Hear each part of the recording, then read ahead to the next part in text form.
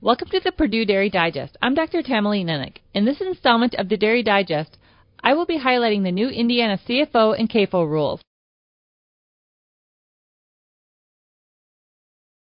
Caring for the environment is an important role for all of us to play, and dairy farmers are no exception.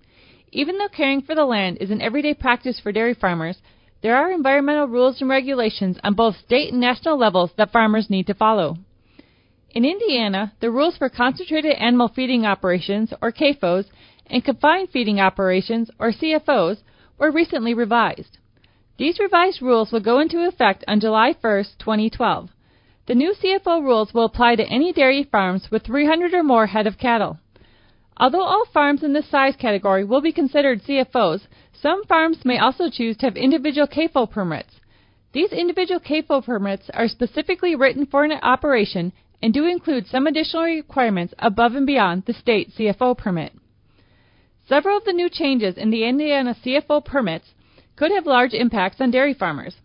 One of the changes in the new CFO rules is that application of manure on frozen and snow-covered ground will no longer be allowed for most operations. Also, there is now a soil phosphorus standard for applying manure. As of July 1, 2012, manure is no longer allowed to be applied to soils with greater than 400 parts per million phosphorus.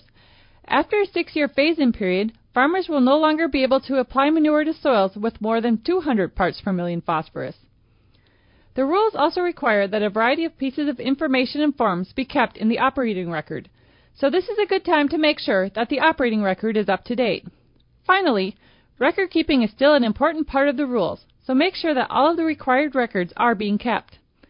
As the new CFO and CAFO rules go into effect, it is a good time for farmers to make sure that they understand and are following the new rules